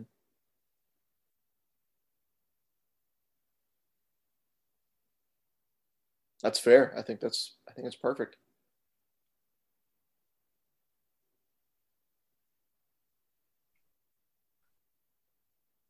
I'm trying to look at the women's. Man, I still like Toni Storm. Yeah. I wish she had stayed, but I understand why she didn't want to. Mm-hmm. I mean, we're probably never gonna get the real reason why she went out, but you don't want to be somewhere. If you're not fulfilled, you should be allowed to leave. Especially something like wrestling where you having a bad day or not paying attention can end up hurting or paralyzing one of your coworkers. Right.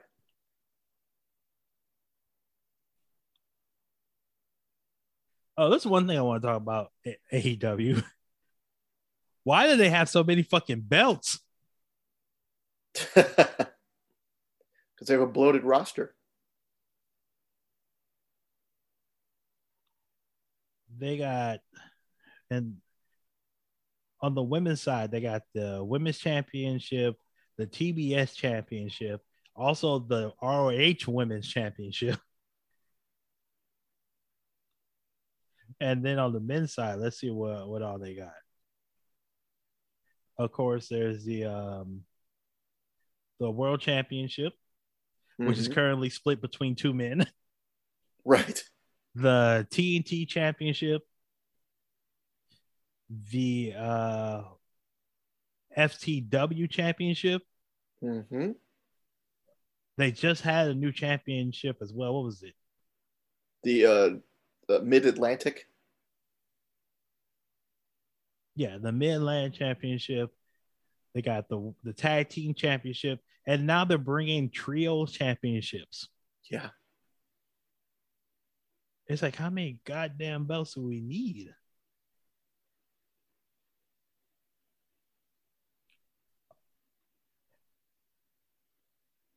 There's too many.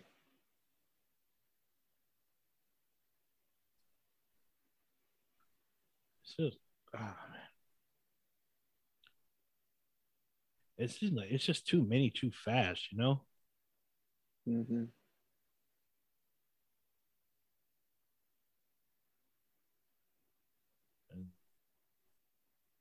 And then I know it's a separate show, but all the Ring of Honor championships as well.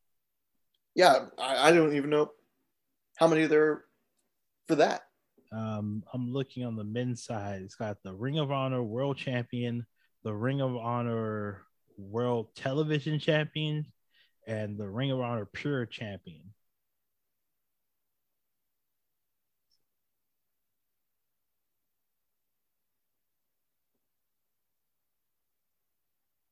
I'm on Wikipedia right now. They don't even have that other what the Mid Atlantic? Is that what it's called? Something like that.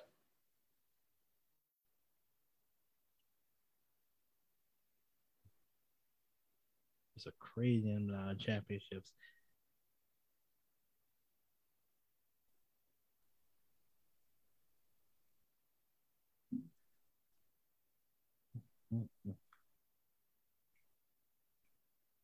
Anything else wrestling related, my friend? No, I think that's it. I mean, it's still I like the direction things are going right now with WWE. Like it seems like things are, it's not going to get they're not going to get it all right away. All Atlantic Championship. All Atlantic. There we go. But it looks like things are looking good. Things are looking up for everybody involved. Mm-hmm. All right, so let's finish off with a little baseball talk. Mm-hmm. Trade deadline just passed. How do you feel about the Astros move, man? Traded for Trey Mancini, Will Smith, and what's the catcher's name? Christian Vasquez. Christian Vasquez. Thank you. So far, I would say that it's individually for each. I would say it's been an A for the team. Like for like it's weird. Like if you look at their individual stats, then what the team did, you give them an A for what they did. Mm-hmm. As with any team that goes through a roster change, it's not surprising when a team loses a few games that first week out, which we just saw. Like we're recording on Sunday, the Astros lost 1-0 to the Cleveland Guardians.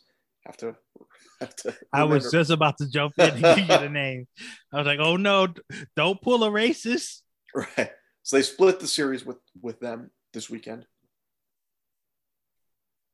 And yeah, the team is still kind of and they lost 2 out of 3 against the Red Sox last week. Mm-hmm. So it was a rough week for the team overall. But hopefully things will kind of reset with all these guys. But so far, I'm liking what I'm seeing. Mancini has been launching him out of the park since he joined. Smith has looked good in the bullpen, doing cleanup work in the ninth, and just at different middle innings that he's been assigned. And Vasquez is the only one that is the least eye popping, I guess, because he's not getting regular playing time. Mm-hmm. And that's just how it's going to be. Yeah, that just might be a function of like a combination of they trust Machete. Yeah. And also like it's a learning curve to learn a completely new pitching staff. Mm-hmm. Yeah. So having an established catcher like Martin Maldonado will probably help Vasquez in the long run, mm-hmm. in the long run of the rest of the season, because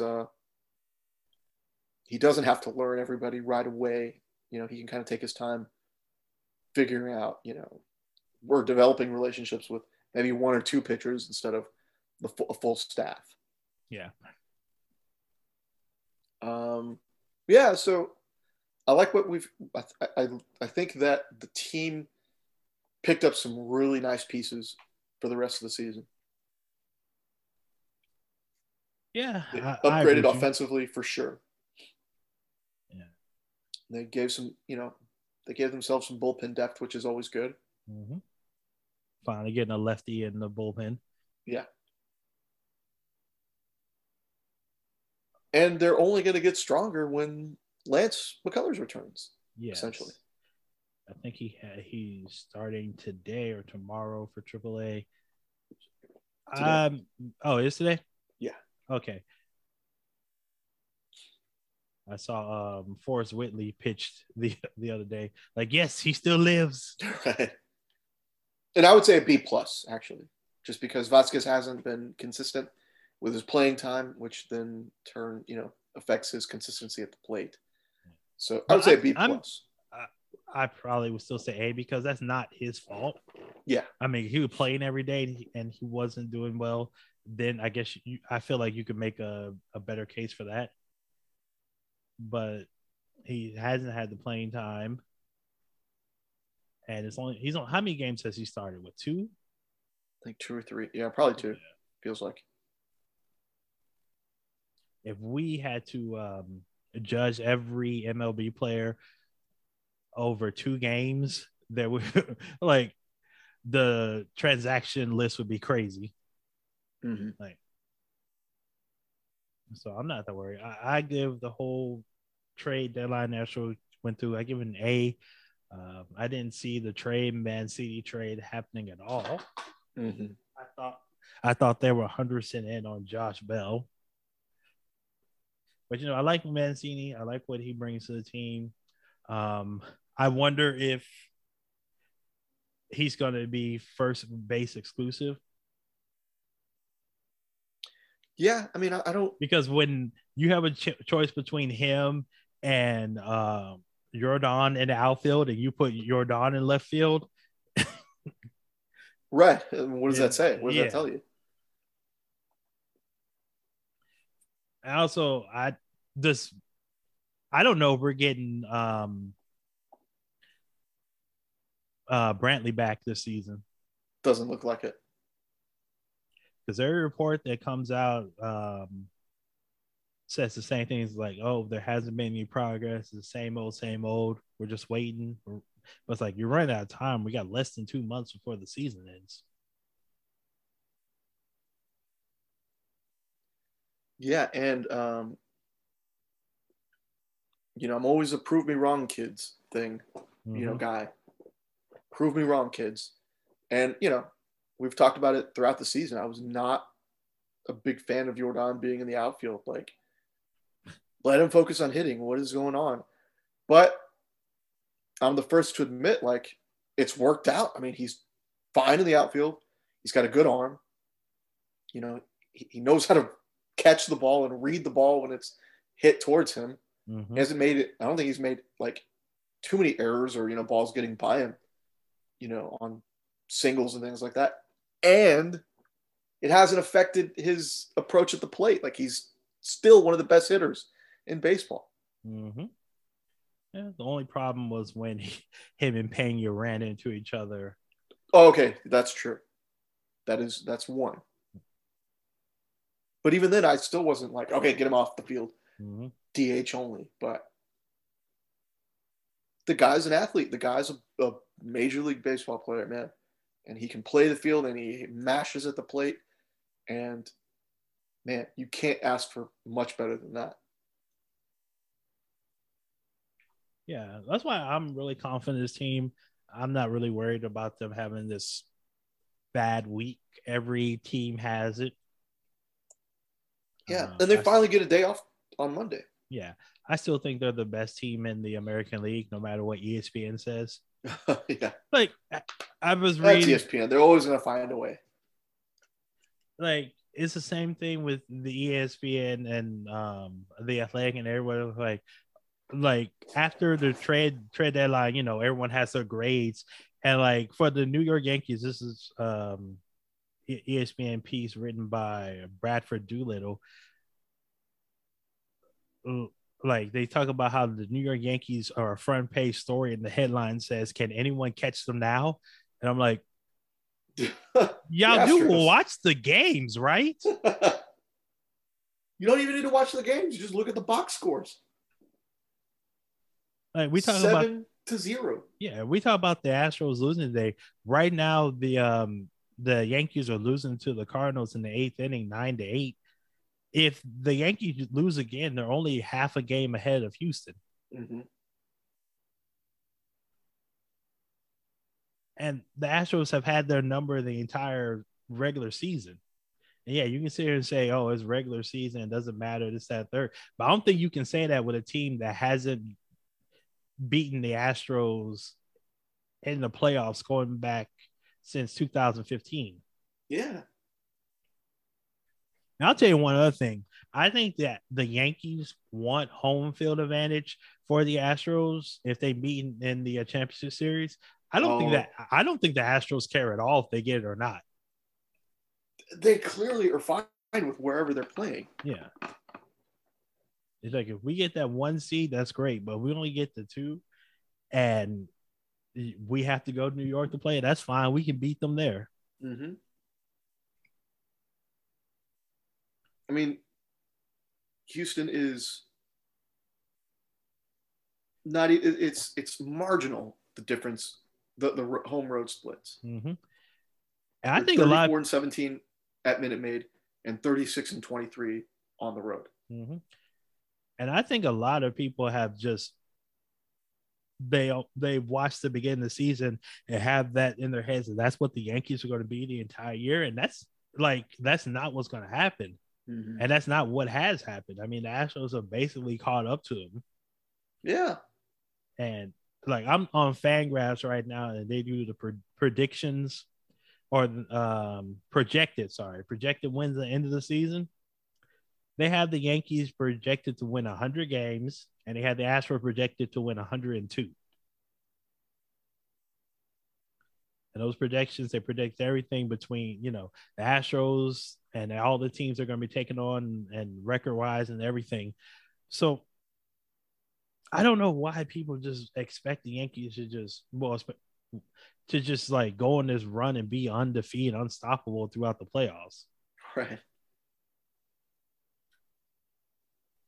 If anything, they should be talking about how the Yankees machine has slowed down since they got beat by the Astros. Yeah. Like they were playing on a level that's completely unsustainable, and they've come back down to earth.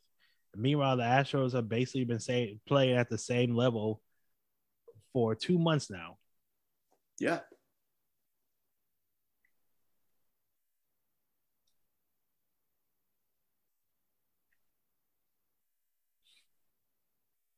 Yeah.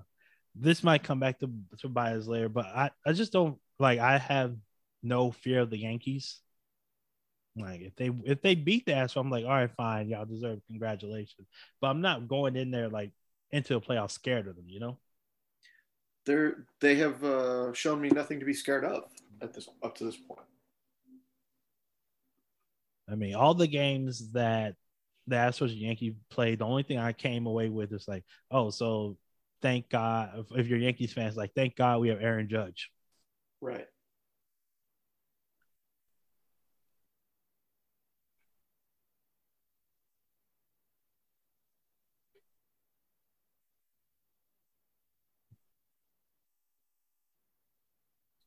Because like I said, if when Lance McCullers come back and he's at the level that he was last year, that's a wrap. Like, tell me what pitcher on the Yankees staff that you're deathly afraid of. Mm-hmm. One of their guys they got rid of, Jordan Montgomery. Like he was having a pretty good season.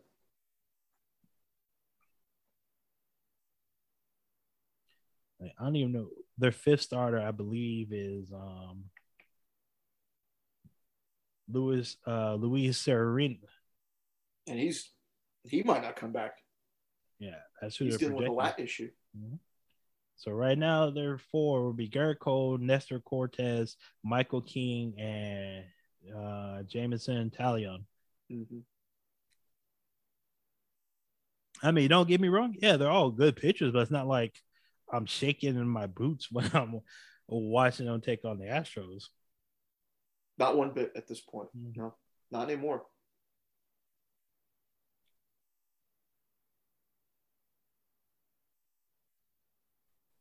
You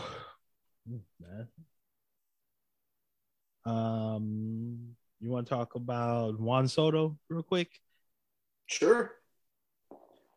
Can we talk about how the Nationals won a World Series 3 years ago and have turned into nothing? Well, like I know flags fly forever, but goddamn. To their credit, at least they took longer than the now Miami, but former Florida Marlins did. They won a World Series, and then the next year they were done. Immediate They fire tore it sale. down. Mm-hmm. Yeah. So at least they were able to hold on for 3 years. But yeah, man, that's quite a fall from grace, to be honest. And the crazy thing for me, like they didn't need to trade him. They still had 2 years. Like yeah. You still had time to prove that you could build a winner around the guy.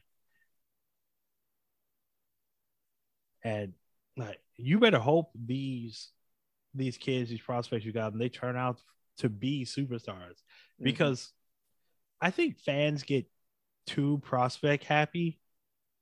And I saw that with like, oh, we can't trade away our 4 best players for Juan Soto, our 4 best prospects for Juan Soto. I'm like, you pray to whatever God you believe in that one of your guys turned out to be half as good as Juan Soto is. Right. And you have a chance to get the second coming of Ted Williams at 23 years old for not only this playoff run, but 2 more years. Like, how much more scared would you be of the Mariners if they had gotten Soto? Man, that'd be very interesting. I'd be paying attention more to the Mariners. Now, I don't think the Mariners could have done it because they gave up some, like, I think some of their bigger prospects to get Juan Castillo. So I don't think that was possible. But still, what if the Yankees have finally decided enough is enough? Let's be the Yankees again and trade away one of their young shortstops to get them. And you're sitting up and you're paying attention again. Exactly. They're like, okay, well, now this shit's different. And that was the trade I was thinking of, the Castillo trade for the Mariners. I don't think you give up your 2 of your top 4 prospects for Castillo, but do you do it for Juan Soto? Of course. In a heartbeat.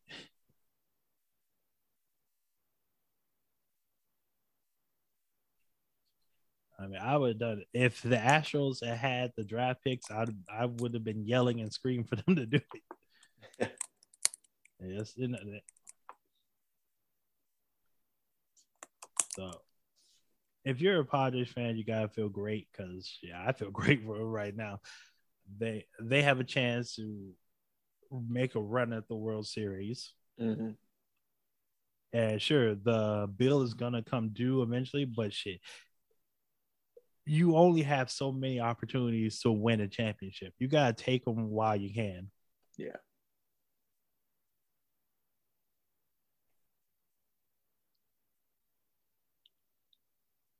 So after everything has gone down, who do you think is coming out of the National League now?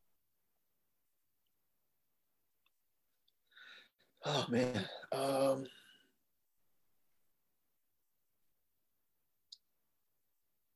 Out of the National League, man, it's still hard to go against the Dodgers just because they have such a big lead on San Diego. So that means they're beating everybody at this point.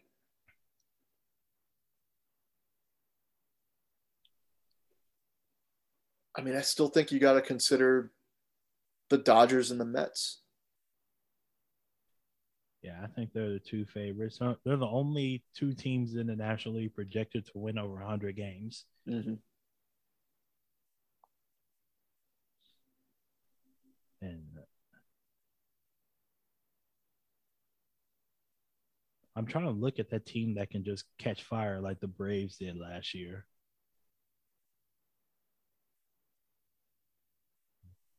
It might be the Cardinals. They might have summoned Lord Satan to get some of that Cardinals devil magic back. I was thinking it. I was like, if I'm going to pick a third team after the Mets and Dodgers, I was like, San Diego is too, it's the obvious pick. Mm-hmm. But even that's not guaranteed because they just added to their offense, basically. They didn't do anything to bolster their pitching or as much of a difference as Soto is to the lineup.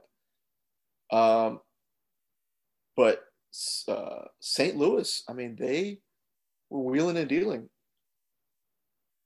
They added their pitching. They added to their offense.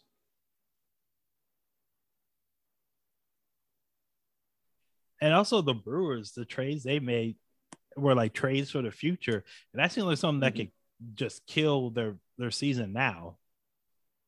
Like, yeah, you got something that'll help you a year or two from now, but what about 2022? And the Brewers have been in the playoffs a couple of years now. I've never felt confident in their ability to make it past the first round. Yeah. Like, yeah, they can have the pitching all they want, but I don't trust their ability to score more than 3 runs in a playoff game. Yeah.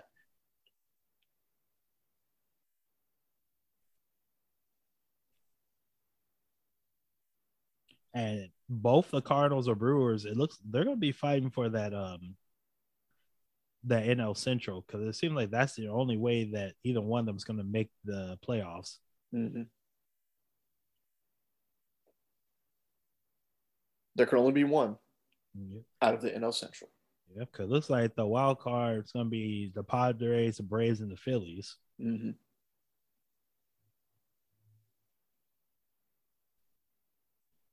But I agree with you. If I had to say right now which team I think makes it to the World Series for the National League, I'd probably go Mets right now. That's fair. I mean, they've got their team feels more complete, to be honest. Like the Dodgers, you know, once again, Clayton Kershaw is, it's the annual Clayton Kershaw on the disabled list. It's that wonderful time of the year where he's on the injured list again. Their offensive stalwarts from the past few years, Turner and Muncy and Bellinger, are not hitting like we're used to seeing them hit, like back in a few years back. So their offense could be an issue down the line. Mm-hmm. But the Mets seem to really be a more complete team at this moment. Because as great of a story is that guy from the Dodgers, I don't know what his name, their pitcher this year. Who's their top pitcher right now? I don't even know. Oh, let me look it up real quick. Oh, it could be anybody. It could be Tony Gonsolin. Mm-hmm. As great a story as that is, are you really going to pick him over Max Scherzer when it comes to a big game situation?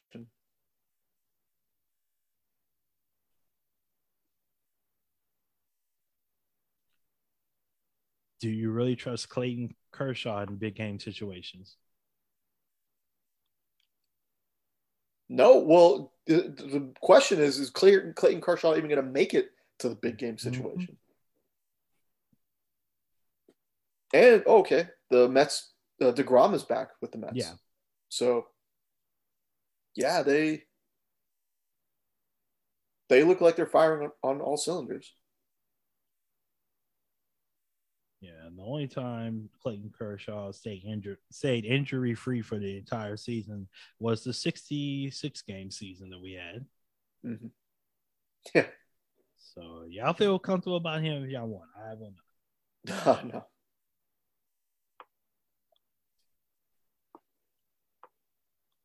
Yeah, Mets are my choice for the National League right now, and I guess we're both picking the Astros in the American League. Oh yeah. But I still stay with my same prediction. Everyone's here talking about, oh, we're going to get the Astros and the Yankees in the championship series. And I'm like, it feels like something's going to fuck that up for one of these teams. If you had to make a revised pick, who would you make? Or are you going to stick with what you have? What you picked? I don't even remember what I picked. What, at the beginning of the season? Yeah. Oh, at the beginning of the season, I definitely picked, I would say, Blue Jays and Mets. You know what? You give me a second. I can go look it up real quick. I put it on the internet for everyone to laugh at us.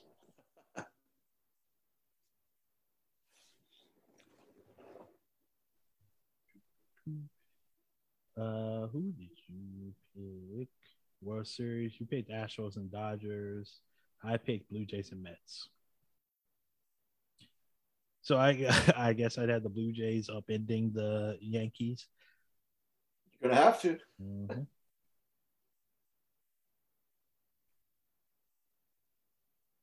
You want to look at some of? You want to talk about some of our Cy Young MVP picks? Sure. Let's see. Nationally, you had for the Cy Young, you had Corbin Burns. Oof. I don't think he's as dominant as he was last season.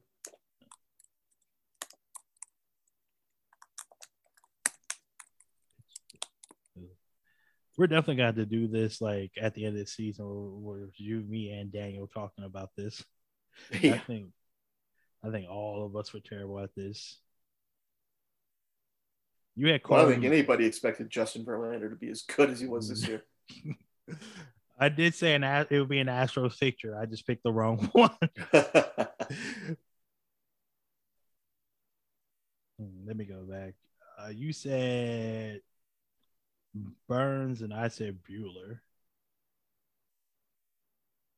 It's a Dodger who's the leading candidate. Oh, which one? Tony Gonsolin. Oh, really? He's 13-1. Oh, I'm on Fangraphs. They do not go by win total. Over here on Fangraphs, the top 5 NL pitchers: Carlos Rodon, Max Fried, Sandy Alcantara, Aaron Nola, and Zach Wheeler.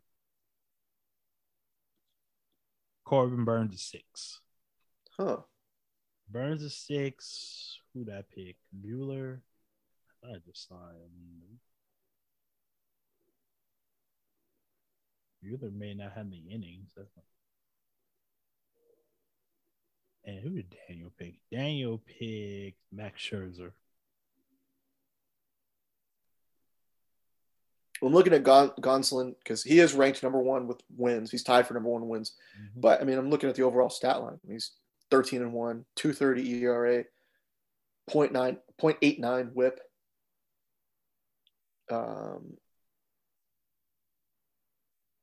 Those are just kind of the basic stats that are provided right now, but mm-hmm. It's a pretty good stat line.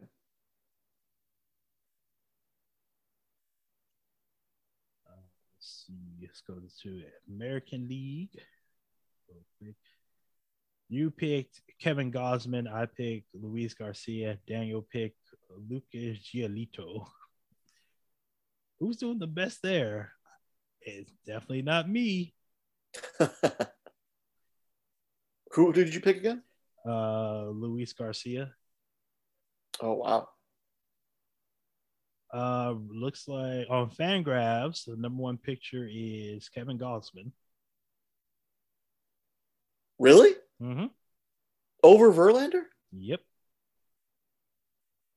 Remember, Fangraphs, it does not go by win, loss, or anything or ERA. It goes by the underlying numbers like K per 9, walk per 9, hits, home runs, all that stuff given up.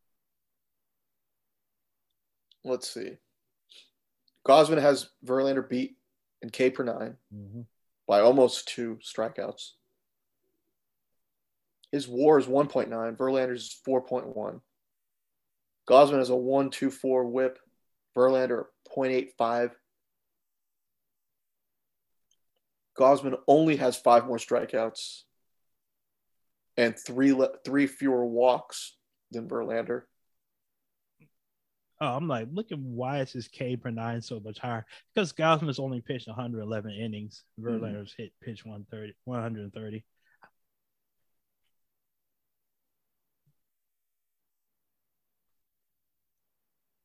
Yeah, it's interesting.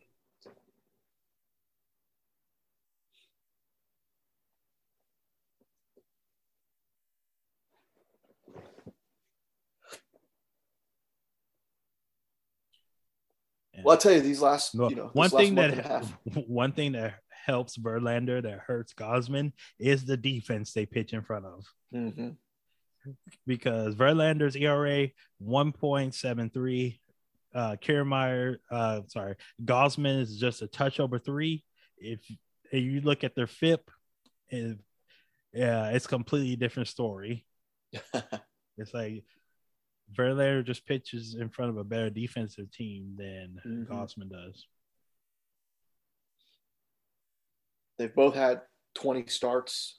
Verlander has 16 quality starts, Gosman 11.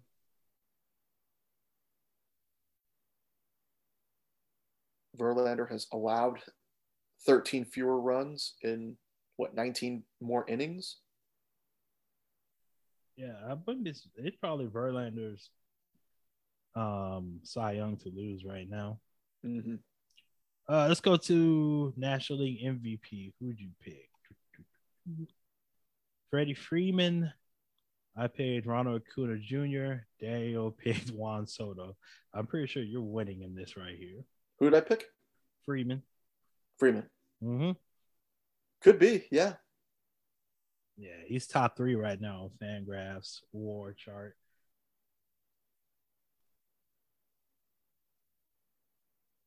So, like, you're gonna be winning these awards over here, buddy. Congratulations. Finally. And then American League. I mean, it's probably going to be Judge just because everybody loves Aaron Judge. Yeah, you pick Mike Trout. I pick Vladimir Guerrero Jr. Daniel picked Shohei Ohtani. And out of the 3 of us, Daniel's winning that one. It's probably going to be Judge, but Ohtani is the only other out of the 3 that we picked. Ohtani's the only one close to that. Mm-hmm. Wow. Jose Altuve is 6 in Fangraphs WAR. I didn't realize he was having such a good year. Oh, he's back up to 280.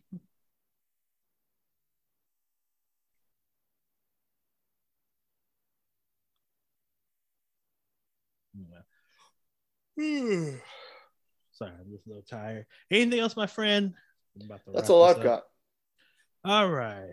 Good talking about the smorgasbord of stuff happening around here. We covered it all, it looks like. Yeah. And thank God I remember hit record because it's been a while. Oh, boy. All right. We'll get out of here. We'll give you a nice long podcast for this Monday. Anthony, it's always a pleasure talking to you, my friend. Always. I'm going to get off this podcast and go fire up this barbecue. Man, enjoy it. Sounds good. Sounds delicious. Good. Yeah, it will be. Thank you all for listening, downloading, sharing. We appreciate it. And we shall be back later on. For Anthony, I'm DeQuincy. Later.